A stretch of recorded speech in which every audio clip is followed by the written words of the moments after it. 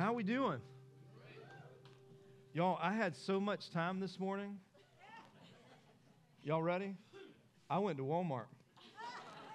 First thing this morning. It felt weird. We can run down, I'm not going to even attempt to list every single name that made this possible this morning, but we had just, it's like a fire ant hill. You kick it and all the ants go everywhere. The moment we signed the papers to purchase this property, the fire ant hill was kicked, and we had hundreds of volunteers showing up, just taking it, running it, painting it, building it, destroying it, whatever it took, they were here. And so I want to just say personally to every person, though I can't call you by name again, the list is so long. Thank you so much for your sacrifice. Thank you for this week. Thank you for, I think my favorite was not just getting this building ready. It was just being with my people and learning and them understanding I'm not a construction person. I spent more time going and picking things up and bringing things back. That was my spiritual gift. I guess that's why my last name is Foreman. It fits perfectly fine. So I thought it was unique because this morning I woke up, it's raining, thinking about people having to come. These are issues, new issues you don't really think about. And our kids having to walk out to the elementary area. We probably needed umbrellas. And that's why I ended up at Walmart. And then God reminded me on the way to Walmart, hey, this is perfect, Robbie, because today you're going to be preaching on the word grace. Grace. We have been in this series talking about whatever it takes. Whatever it takes for us to fully surrender to who Jesus is, to truly buy in to what his words say. Because I believe, I'm a red letter Christian. I believe everything that Jesus said is true. And I believe that if we'll apply those things to our lives, life will work the way that it's supposed to with him. And what does it take for us to fully surrender and buy in to Jesus and what he said? Because I believe that when we do, we can have faith that moves mountains. I believe that people can be healed through our prayers. Because if Jesus said it was possible, guess what? It's possible. It's possible. But sometimes we talk about quenching the spirit. And it's more than just quenching the spirit by speaking out against the spirit. Sometimes quenching the spirit is simply not being obedient to what Jesus has already called you to do. How many moves of God have we shut down out of our disobedience? How many times has God wanted to use us in our lives, but we shut it down through simple acts of disobedience? So we want to look at, over these next couple of weeks, is what is it going to take for us to fully buy in and say, listen, I am all in, God, whatever you want me to do. That word in the Greek is called pisteuo. It's a belief that, hey, I'm holding nothing back. My hands are free, whatever you want me to do. And one of the things that we talk about today is if we want to live this whatever it takes life to really follow Jesus and take him at his word, you have to have the concept of grace. Grace is the very thing that we love to receive. Am I right? We all want some grace. But it's the hardest thing to give back because there's personal stuff attached to it, right? Today we're going to be in Luke chapter 19. We're going to be talking about a guy that's probably very familiar to you. His name is Zacchaeus. And the Bible starts out in verse 1 of chapter 19. It says that Jesus entered into the town of Jericho. He made his way through the town, and there was a man there named Zacchaeus. Now, Zacchaeus was the chief tax collector in that region, and he had become very, very rich. Let me tell you a little something about Zacchaeus. Yes, he's a tax collector, but Zacchaeus is a stingy, corrupt tax collector in the area of Jericho. He is ripping people off left and right. He is the modern-day IRS, right? You know those guys? The ones that, I know y'all send Christmas cards to the IRS people, right? Y'all love them. He is the modern-day IRS. He's not very respected in this time period in the first century Israel. He's just not respected because, see, here's the thing about Zacchaeus. He's working for the Roman government, but he's Jewish. That's a problem because the Jewish people are being oppressed by the Romans. And now here we go. We have Zacchaeus who is working for the enemy, so to speak, but he's getting a little bit off the side because when the Romans would take over a city, as they did with Jericho, they would want to put someone in place who knew the people because they were notorious for hiding the money because they didn't want people to know what they had. So if you can hire a local to work for the Roman government and give them a little bit on the side, then they would begin to talk a little bit. We call them in today's society a snitch. They're going to tell everything of, hey, no, this person told you they had $100,000. I promise you they got $2 million sitting underneath the bed and buried. And so they would put these Roman officials would put them in place to collect the taxes. And in those days, when people would cheat on their taxes, oh my goodness, people cheating on their taxes. I'm glad we don't do that today. And so the Romans would take these natives and they would tell them, hey, if you will just tell us how much they really have and go tax them. This is what Rome says that they owe us. But anything you get beyond what they owe is yours to keep. So in other words, you may get a tax bill from the Roman, from the Roman government that says that, hey, you owe $50,000 in taxes. Okay? Zacchaeus is going to come to collect that $50,000. But here's the thing. Anything over $50,000, he gets to keep. Y'all see the problem? So here's what Zacchaeus would do. He would go knock on the door and say, hey, you owe $50,000 to the Roman government and you owe an additional $50,000 to me. And they would go, well, we don't have $100,000 to be paying you, Zacchaeus. He'd say, that's no problem. I'm just going to take whatever you have. They would take their homes. They would take everything from them. And so this is how Zacchaeus would go about in the Jewish community as a Jewish man working for the enemy, really oppressing and ripping his people off. He is not invited to the parties. Okay? He's not going to Thanksgiving. He's not going to Christmas dinner. He is not invited. I want you to see how much of an enemy this guy is. Because listen, he's not just a tax collector. There was a key word there. He was a chief tax collector. Think pyramid scheme. This guy is at the top of the pyramid, and he's hired other people to work for him. He basically does nothing. They make money for him. You got it? And so, not the kind of person that you would want to be around. And so, if they couldn't pay these tax bills, they would take their things, they would beat them, sometimes they'd even kill them. Whatever it would take, there was a fear that was done. There was a fear that was put into place. Tax collectors in those days were just absolutely awful people. As a matter of fact, the Jewish Mishnahs, the oral writings of the Jewish people, it says that a tax collector was so awful that they should not even be considered a human. That the Jewish people said it is not a sin to lie to those people because they're not even humans, they're just animals. They found a way to justify the whole belief system. And so, this is what a Pharisee had to say about the tax collector in Luke chapter 18. He said, the Pharisee stood by himself and he prayed this prayer. He said, I thank God that I am not like the other people. I'm not like cheaters and sinners and adulterers, and I'm certainly not like the tax collector. Now, do you think these guys are very loved in their community?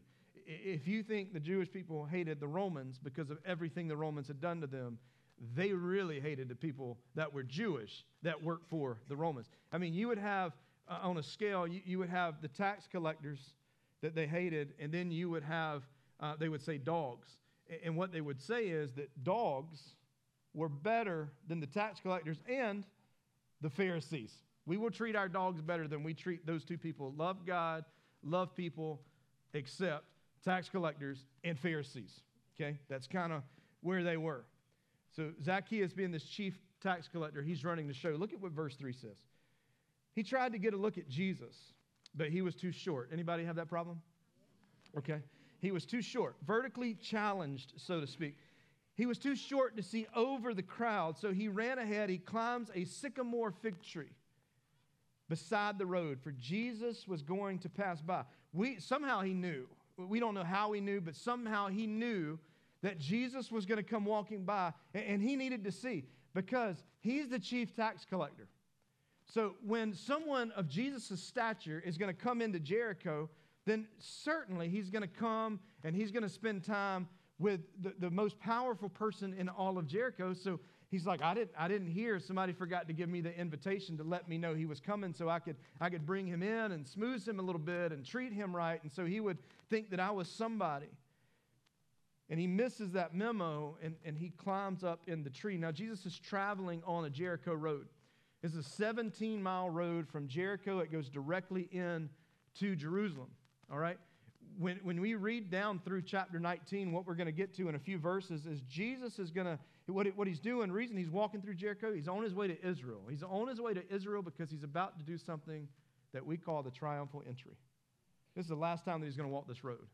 They actually called this road, it's known as the Way of Blood, because it was a very violent road. It's got a drop. So the 17 miles, if you decided to walk the 17 miles from Jericho all the way down, you're going to drop 3,600 feet to get into Israel. I mean, it's because you climb up and you go down. And then you like out of breath because you went down. When you get to the city of Jerusalem, to the old city, you got to walk back up a hill to get in. That's why David said, who can ascend the hill of the Lord except he who has clean hands and pure heart? It was talking physically. You look up to the city. And so here we go. He climbs a tree, and he's getting a front row, picturesque view of Jesus. And by the way, if you go to Israel today, they'll take you to Jericho, and they'll point at a sycamore tree and tell you that was the one, okay? Only cost you $4,500 for them to point out a random tree and tell you, this is the one. I'm sure it was. Not giving you a tip. And so people did not mind. They were standing in front of him, so he climbs in this tree, and he can't see over it. And I want you to notice that the Bible gives us these details about, I think it's very important. It gives us this detail about Zacchaeus and telling us that he was short. You read that about anybody else, about their stature or anything. Very few times do we see that. And I think that's important because they hate the tax collector, and so Zacchaeus has to make do by climbing a tree. They were keeping the sinner from seeing the Savior. Let me ask you a question. How many times have you done that? How many times have you kept the person that, if you could just have your way and you could pay them back and you could just let them have it? And what they really need is not your words. What they really need is Jesus. How many times have we kept them from seeing the Savior? They can't come to my church. I'll give them an address to another church, but they can't come here. They can't do that. They don't know. Jesus don't want to have anything to do with them, right? How many times have we kept sinners from seeing Jesus?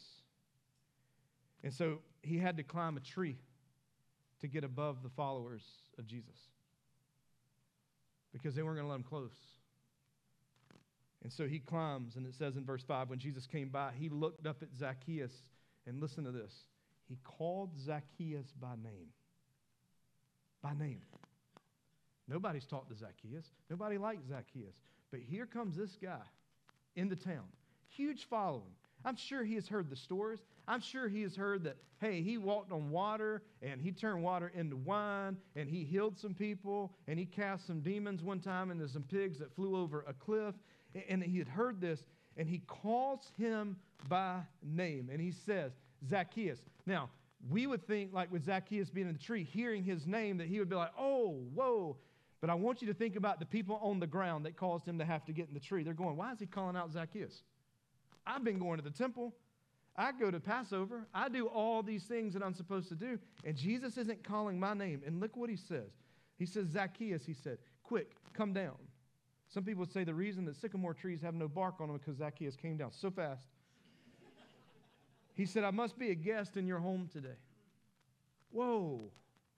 The Savior of the world calls him by name. Everybody else has pushed him upwards into a tree. And Jesus calls him by name and respectfully invites himself over to his home. Let me tell you what happens to all the people on the ground. At this moment, they're not very happy. Because for them, why would Jesus go and eat with this scum? This is an awful person. Why would he do this? You got to know, Jericho is one of the most powerful cities in Israel in the first century. And here comes the most well-known person in all of Israel. Even people that didn't like him knew who he was. His reputation and the things that he did went before him. And Jesus does not ask him to, he didn't want to meet with the ruler of Jericho. He didn't want to meet with the religious leaders because the Pharisees were probably standing there ready to meet with him as well. And none of those people are lining up. Jesus is not lining up to meet with them. And he tells Zacchaeus that he's going to be staying at his home. He invites himself to the house of the most despised, the most wicked, the most unpopular man in the entire city. And this comes as a shock to Zacchaeus. So much that he comes down the tree quickly. just in case he changes his mind. And he says in verse 6, Zacchaeus quickly climbed down, and he took Jesus to his house in great excitement and joy, because you would too.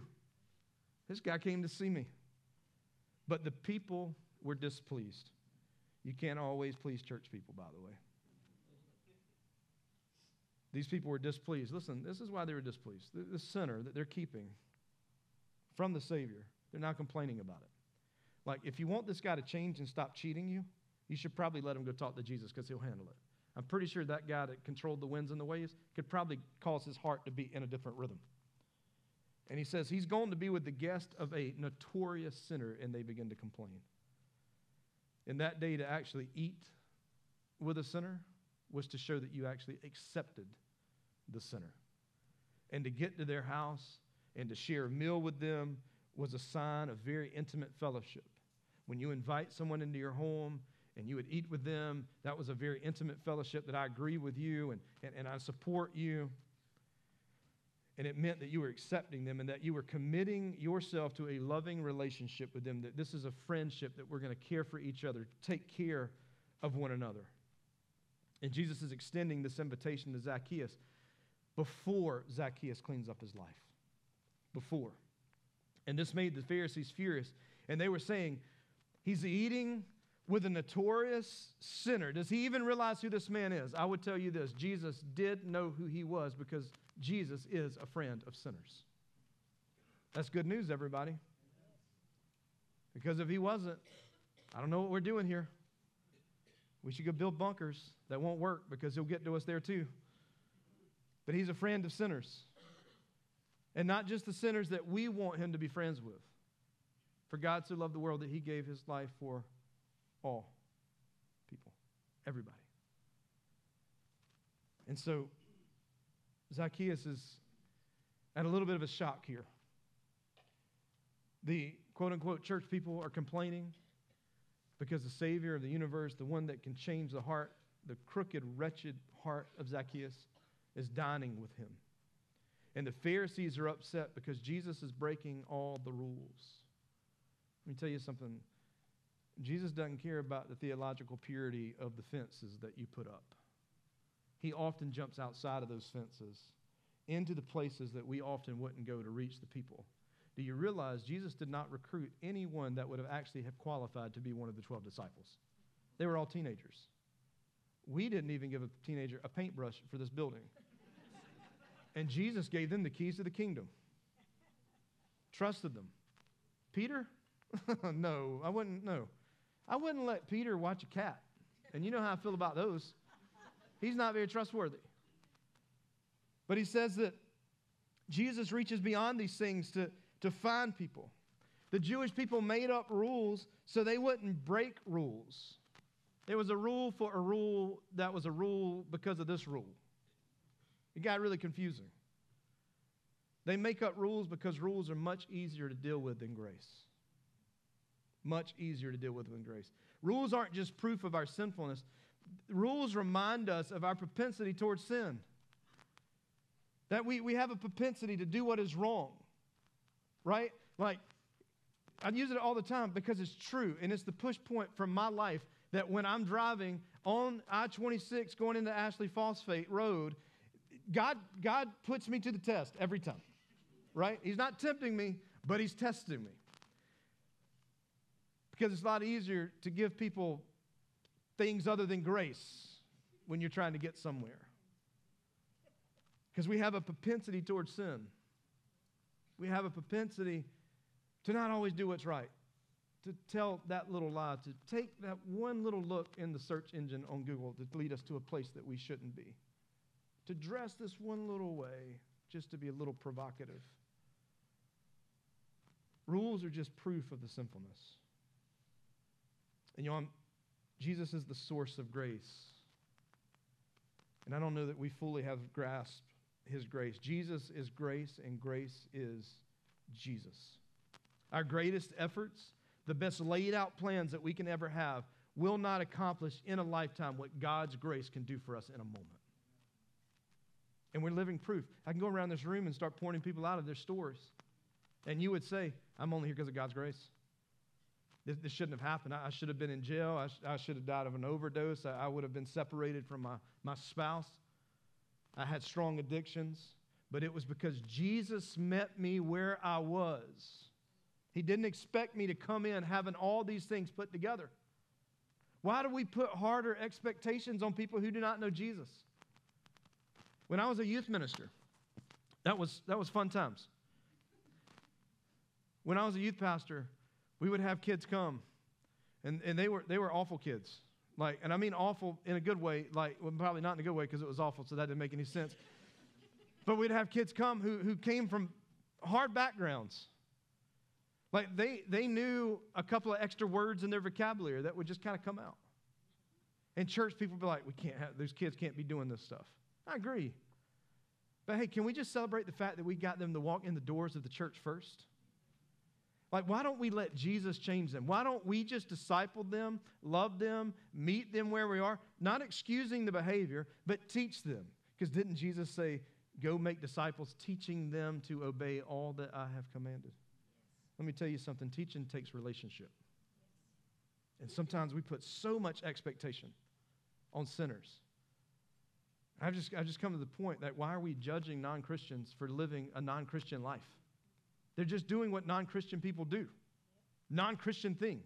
What I will judge is Christians doing non-Christian things that they know good and well they should not be doing. This is Zacchaeus. His grace, God's grace is the reason that we're even here today. Because he met us where we were. He met us exactly where we were. This is why here in this church we care about lost people. This is why we minister to people. Even the mean ones. Even lady at Walmart this morning that had the worker who had to mute her phone call that she was on to tell me what something was. Umbrellas are in aisle C4, by the way, C4. Jesus was different. Jesus didn't wink at sin. Jesus didn't write sinners off either. Jesus offered faith. He offered hope. He offered love. That's why time after time, the Bible, we find these hardcore sinners seated around the table with Jesus, just relaxing. They spend hours listening, asking questions. They would laugh with him. They would cry with him. They were captivated by the compassion and the invitation of Jesus. They were riveted by all these practical explanations that he would give of how to do life. And Jesus let them belong long before they believed. Together, church, is a place that you can belong before you have to believe. We're okay with that. Bring your mess. We will get in the mess with you, and we will help with the power of the Holy Spirit and Jesus to get you out of your mess and point you to where you need to be with him. Jesus is teaching Zacchaeus something here. Every other religion in the world says change, clean up, and God will accept you. The gospel reverses that. The gospel says God has offered acceptance to you. In light of that invitation, then you change.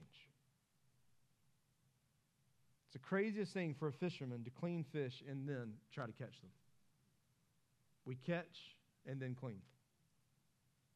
God's acceptance isn't having some type of reward. It's not legalism because I did all these things that God loves me. It's the power to actually clean up because of him. We see this in verse 8 when it says, meanwhile, Zacchaeus stood before the Lord and he said, I will give half my wealth to the poor. Now, that's a lot of money because remember what he did. He says, I'll give half of my wealth to the poor. Lord, if I've cheated people on their taxes. See, he wasn't fully Christian right there.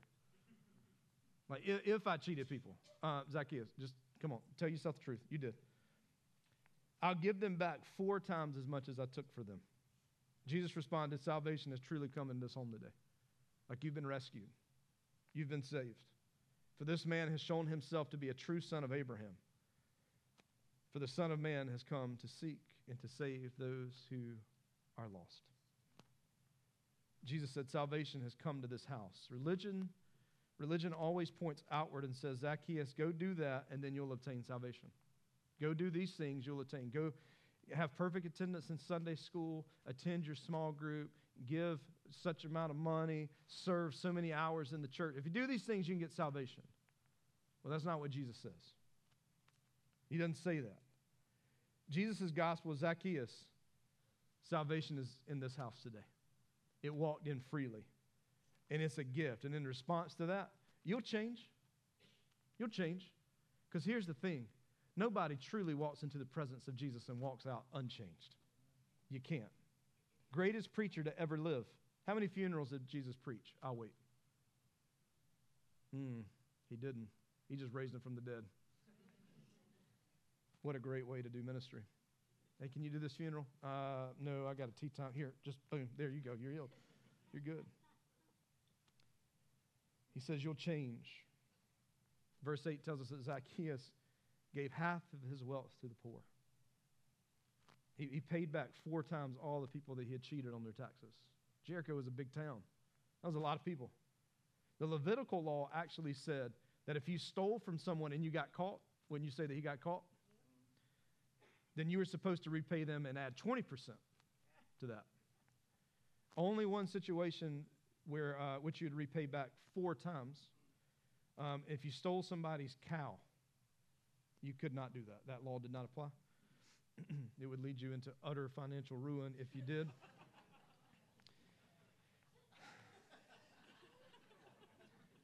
Y'all, grace.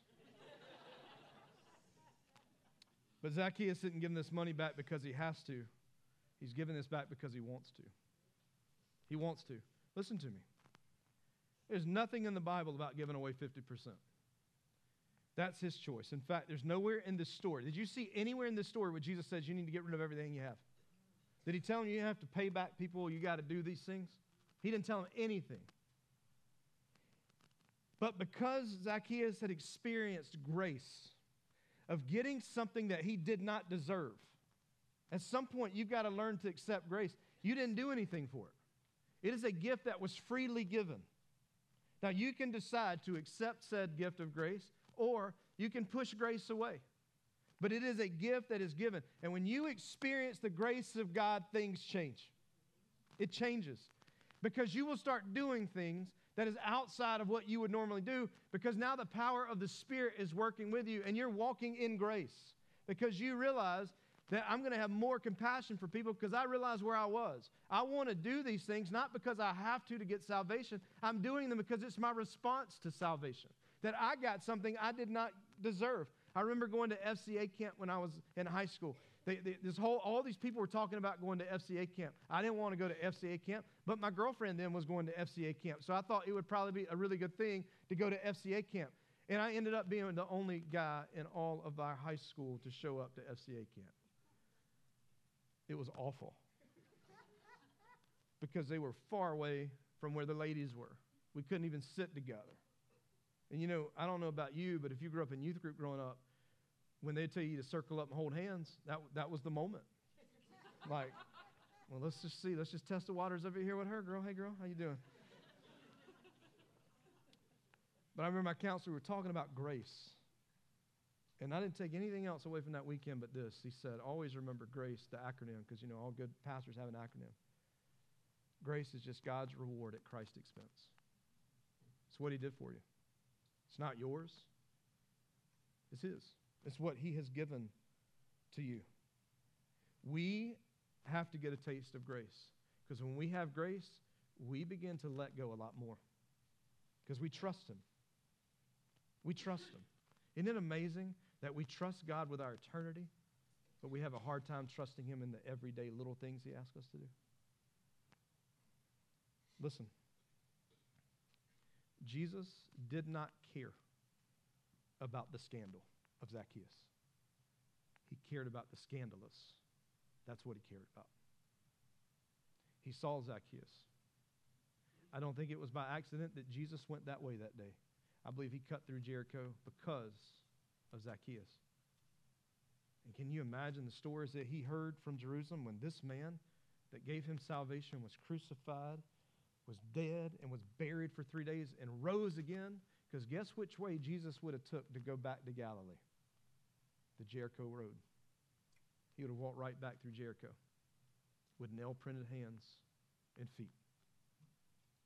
I have to think that he probably stopped in to say, hey, to Zacchaeus, how's it going, man? How was your week? pretty rough, but I'm good. Like, I'm good. Sometimes we have a hard time believing that Jesus is for us and loves us and cares for us. We look at ourselves through filters of failures. We look at ourselves through pains and moments that we've not exactly lined up. And how could a God like him love us? Because a father loves his children, regardless. You know, with your kids, there's nothing that could ever separate your love for them. You can be disappointed in them. There can be consequences for behavior. They can be prodigal, but your love for them never changes. God's the same way. You can't go far enough away from him. The Bible says, how far can I go to flee from his love? I can't. He's there. I go to the utter depths and he's there. Because he's a good father that gives grace, that gives us things that we do not deserve. Jesus, he looks past us and our failures to give us this grace. But we get in such a hurry to try to be perfect, to try to have it all together, because we think that we can't do that. I hear it all the time when people want to volunteer in the church. Well, I just don't know if I can do that. Why? Let's go try it. This should be a non-judgmental place. Sorry, probably other churches, but not this one. Just go do it. Just go serve.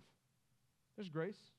The first thing they did this morning, they said they messed up one of the songs. I was like, okay, and? Is anybody going to hell? All right, worship team, feel better. It's fine. Nobody's going to hell. They put an orange cable over here. They're all worried about because it's not black. It doesn't match anything else. Anybody going to hell? Y'all are a little silent on that one. All right, we might need to change that one out. We're not perfect. When we moved from St. John's over here, one of the coolest things over there, nothing matched. There is an unmatched chair in this room right now. And it will always be here. Because that's who we are. We're not perfect. I want you to hear this, and this I'm going to end right here. A moment with Jesus changes everything. Our men just got back off the men's retreat. They spent a few days in the pine trees of Bennettsville, South Carolina. If you've ever been there, it's a federal prison, a state prison, and a camp. They went to the camp